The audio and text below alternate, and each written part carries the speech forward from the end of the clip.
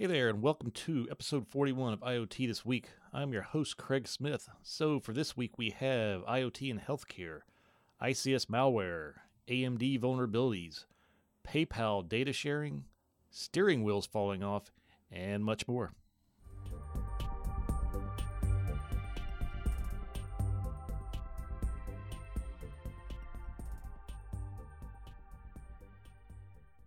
All right, so first up, we have something we haven't talked about in a while on the podcast, and that is the insurance industry and IoT. So apparently, LexisNexis did a survey, and what came of that survey was that 70% of U.S. insurance providers said that gathering IoT data is important to their organization's insurance strategy. However, only 21% of those had an IoT strategy in place. And then one of the other statistics that came out of that survey was that only 7% of U.S. insurers said that they have the human and technology resources required to use IoT in decision making. So apparently, the IoT or the insurance industry is pretty far behind everybody else when it comes to actually taking advantage of IoT and all the things they can do with it. But to be honest, anytime anyone mentions the insurance industry in combination with IoT, it's actually a little scary because when we're talking about IoT, we're talking about connected devices and lots of data and that sort of thing. So. And I think I've mentioned this on the podcast in the past. I mean, I've got this vision in my head of at some point, and this will probably be by default, the insurance companies will probably strike some kind of deal with auto manufacturers where they are constantly monitoring drivers. So, you go over this 5 miles over the speed limit, and then next thing you know, you get a text message saying, hey, here, just to bring this to your attention, your insurance rates have gone up $5 because you went 5 miles over the speed limit.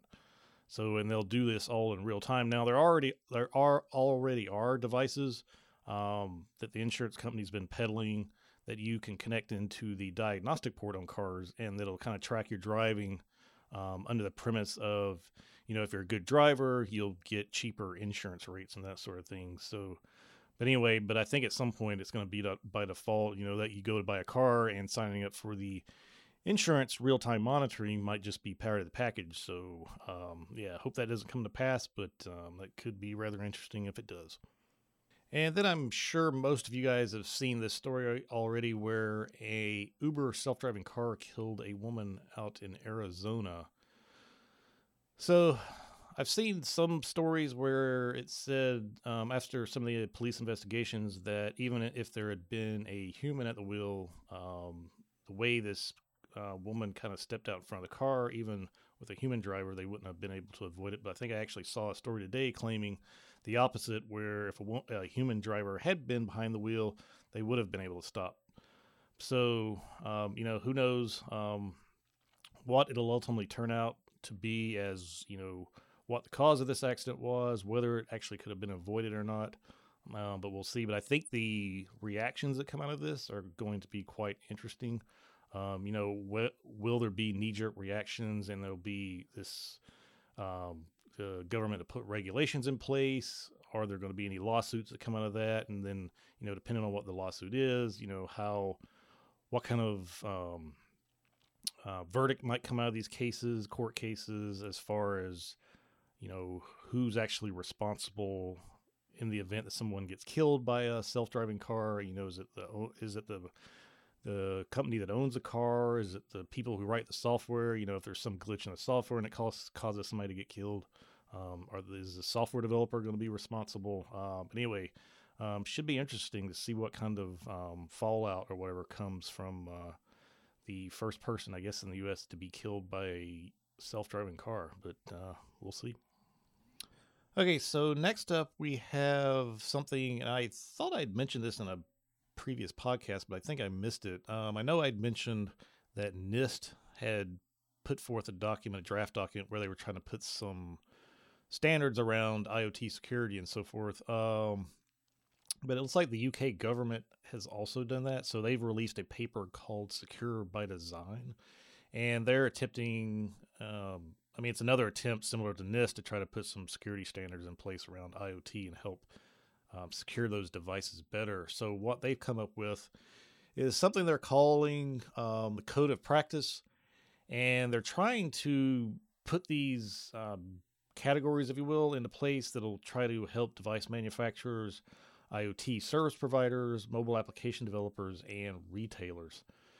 So the areas they've come up with in this particular document are no default passwords, implement a vulnerability disclosure policy. And the thing with these things, they don't necessarily like go across all four of those groups. Like, for instance, the no default passwords, they've got that as primarily applying to device manufacturers. Implement a vulnerability disclosure policy, they have that applying to device manufacturers, IoT service providers, and mobile application developers. So all the categories they put forth, they follow it up with what or who it primarily applies to. So the other ones they've put out there are keep software updated, securely store credentials and security sensitive data, communicate securely, minimize exposed attack surfaces, ensure software integrity, ensure that personal data is protected, make systems resilient to outages, monitor system telemetry data, make it easy for consumers to delete personal data, make installation and maintenance of devices easy, and then finally validate input. So those are the 13 areas they put forth in this document. And it's something as part of our 2018 work on the OWASP IoT project, we're actually considering these categories as we work on a new top 10 list. So either way, it's interesting that these groups are they're at least trying to do something and help out the security around IoT devices. And then this next story I thought was interesting, and I thought I would just throw it out there. So it's a car security camera called the Owl. So there's already many different brands of car security cameras out there. I mean, a lot of them are for, putting on dash cams or whatever. I don't know if there's that many that actually are security focused towards the inside of the car, but apparently this one actually takes video outside the car and inside the car. And I think it's constantly recording 24 hours a day. I'm sure it probably saves up to the cloud, and you can pull it back down and look at it or whatever, and it may have motion detection or whatever. But either way, it looks kind of cool if you're interested in having some kind of security camera in your car that basically looks like it runs nonstop, or at least as much as I'm sure it has some kind of memory on it, as much as the memory card to hold. But anyway, it's called the Owl Car Security Camera. Looks pretty interesting. All right, so what would a podcast be without mentioning Amazon 2 or 3 times? And it almost seems like I could do an entire podcast on Amazon at times, given all the different news stories that come out about it.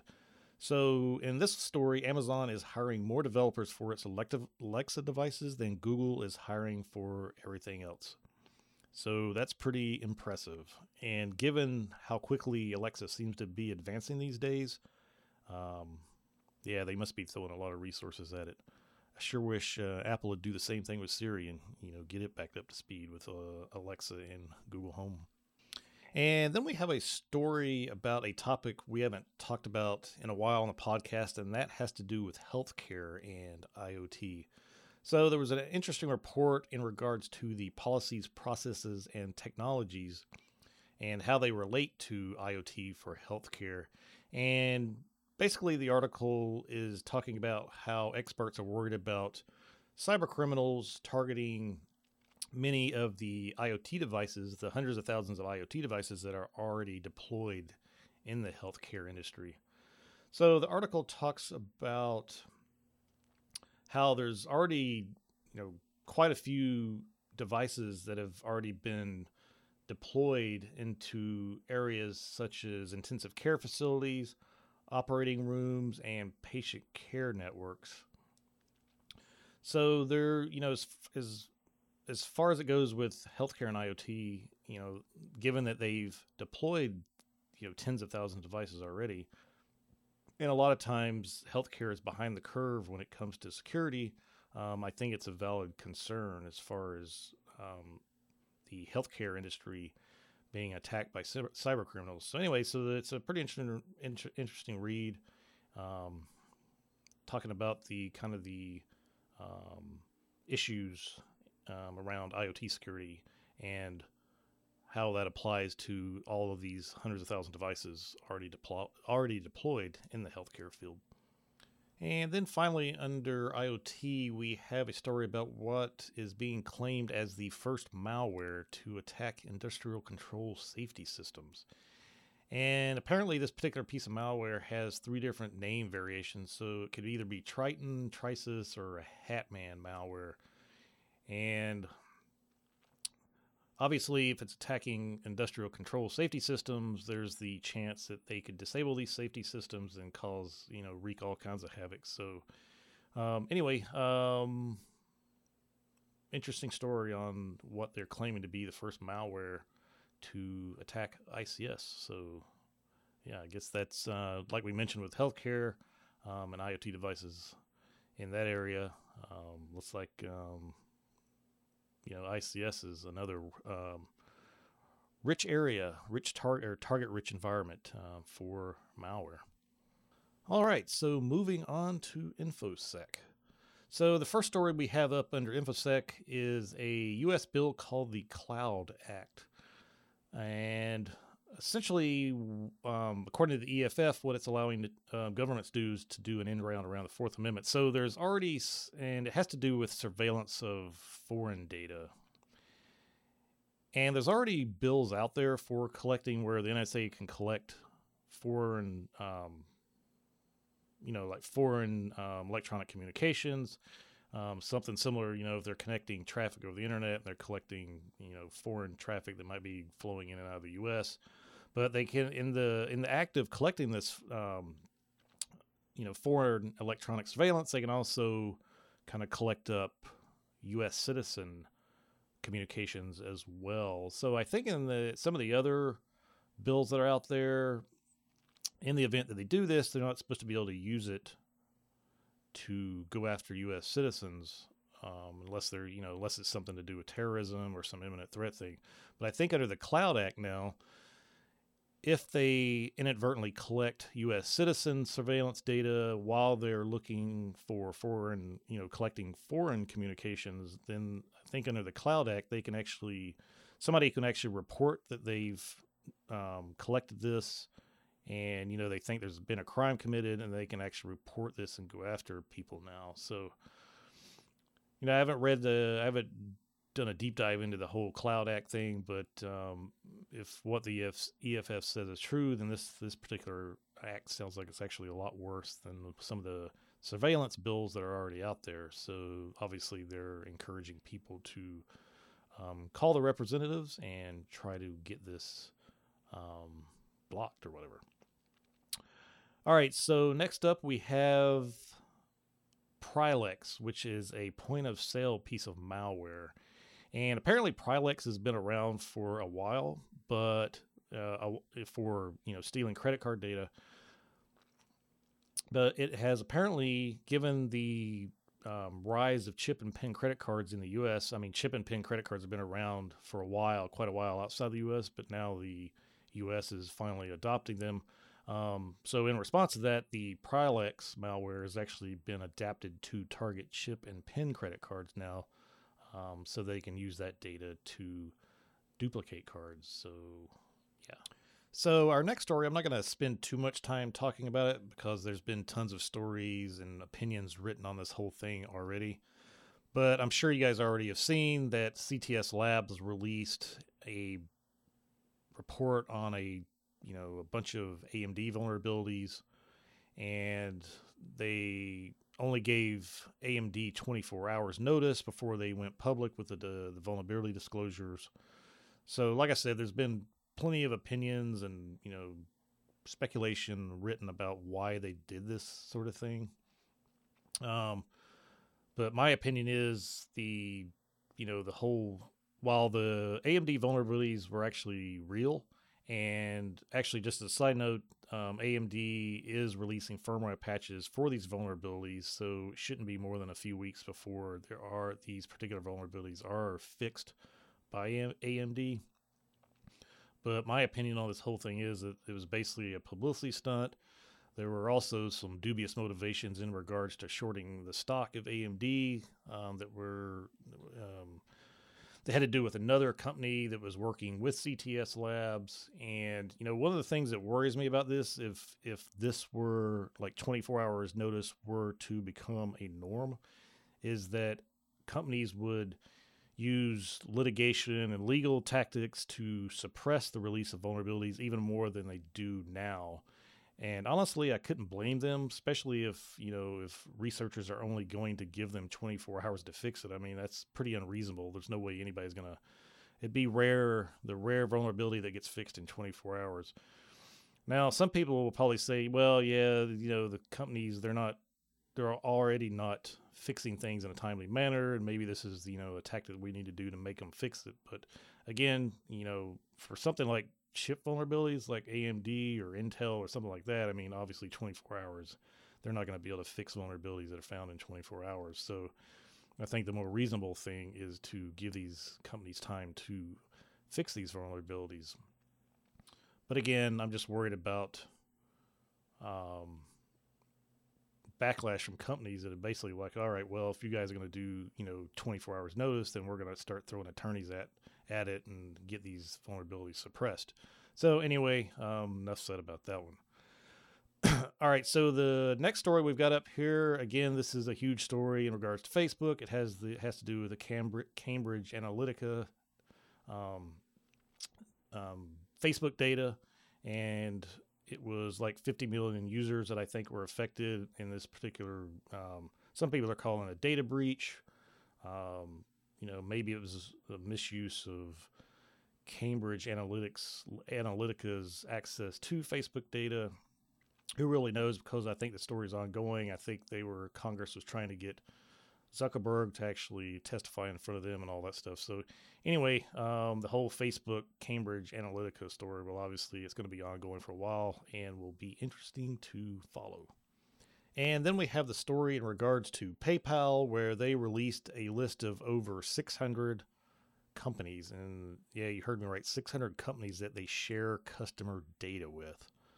So that's just a little, yeah, I mean, a lot of times, it's kind of expected that companies like PayPal and that sort of, there's large companies like that they're going to be sharing some customer data with third parties, but you don't really expect it to be 600 companies. So, yeah, I don't know. People who are worried about, their data getting compromised by hackers or whatever, honestly, you might need to be worried more about companies like PayPal who either share customer data, or companies like the phone companies who sell whatever customer data they have.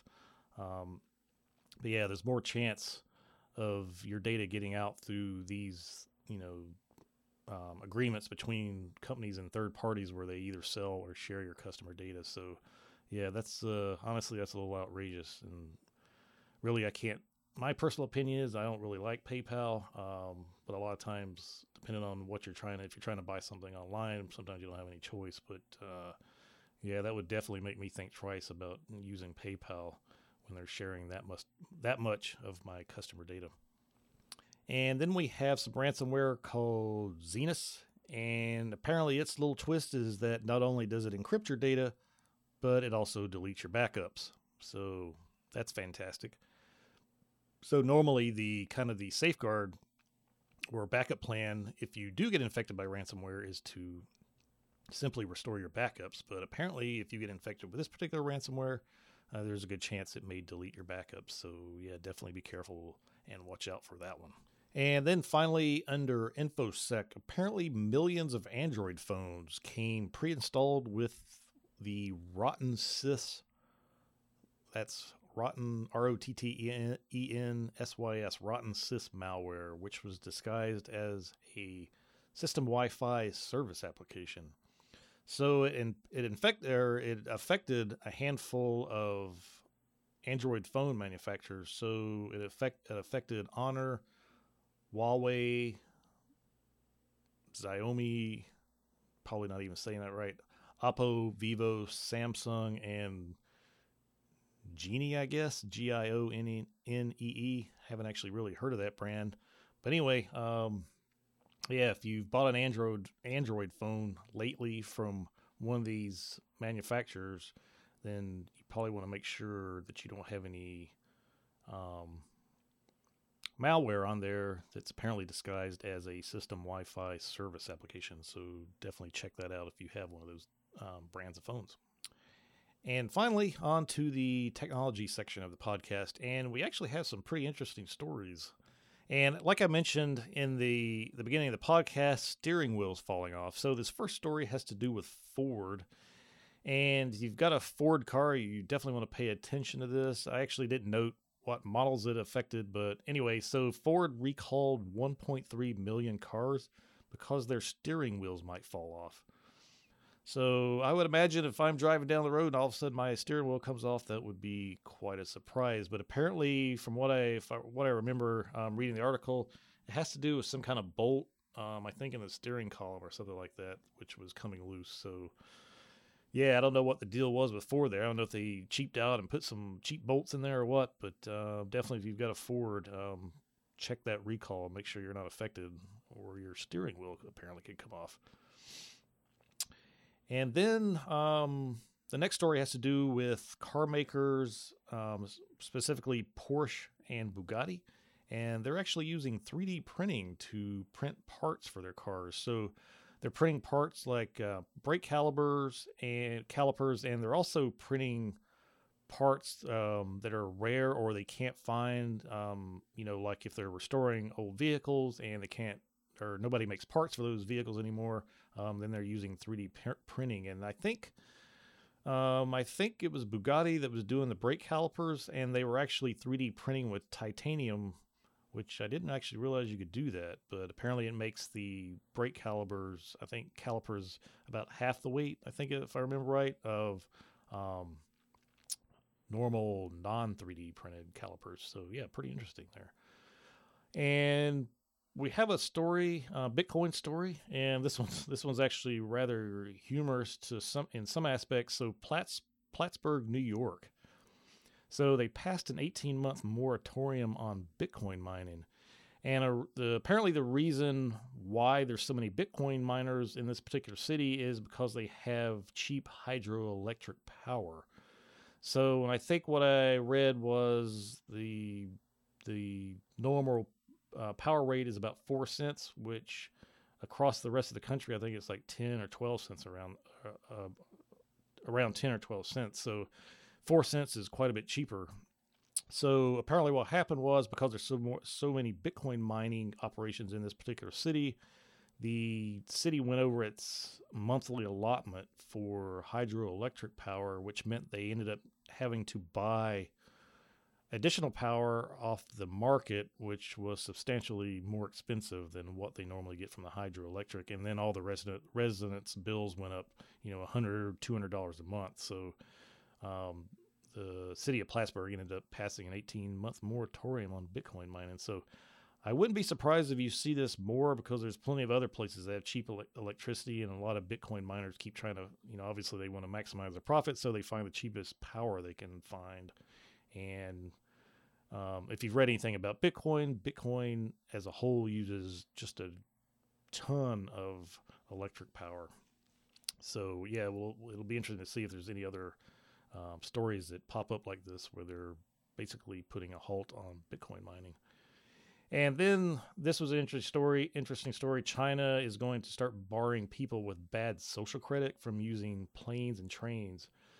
So I think this whole social credit thing in China has been going on for a while, and there's speculation this has already been going on, where, if you have, quote, bad social credit, you won't be allowed to use certain services in China. So yeah, hopefully that's not something that any other countries think is cool, because I definitely wouldn't want that kind of thing going on in the U.S. And then finally, just to wrap up the podcast, As I mentioned in the last podcast, if anyone is interested in participating in the OWASP IoT project, again, we are working on revamping the top 10 list we currently have. So we have a channel on Slack. So if you go to the primary OWASP Slack channel and then, pound IoT security, you'll find all the folks who have joined up there. And then the other thing I'll just mention, and I've done this once in the past, this particular activity, if you happen to live in an area where there are, and you like cars, obviously, if you live in an area where exotic car racing or driving is available, then I would definitely do that. One of the things I did was drive a McLaren 570S around the Miami Speedway. And in the past, I had driven a Lamborghini back when Disney in Orlando they had the driving experience there. They don't have that any longer. If you remember the story, actually, somebody got killed driving the Lamborghini there, but they were going to close it anyway at Disney. But anyway, again, if you have the chance to drive an exotic car around a speedway like Miami Speedway or some other city, it's definitely something to take part in because it's actually really pretty cool. All right, so that is the podcast this week. Just as a reminder, when I talk about these stories, if you're looking for the links to these stories, or the show notes, make sure you subscribe to the newsletter, or you can just simply go to craigsmith.net, and there's a page on there that has all the past newsletters and all the links to the articles that we talk about in the podcast. So, all right, so that's that for this week. Again, if you need to reach me, I can be reached on the Twitters at CraigZ28. If you want to email me, podcast@IoTthisweek.com. But otherwise, that is a podcast for this week. So have a great rest of the week, guys. Talk to you next week.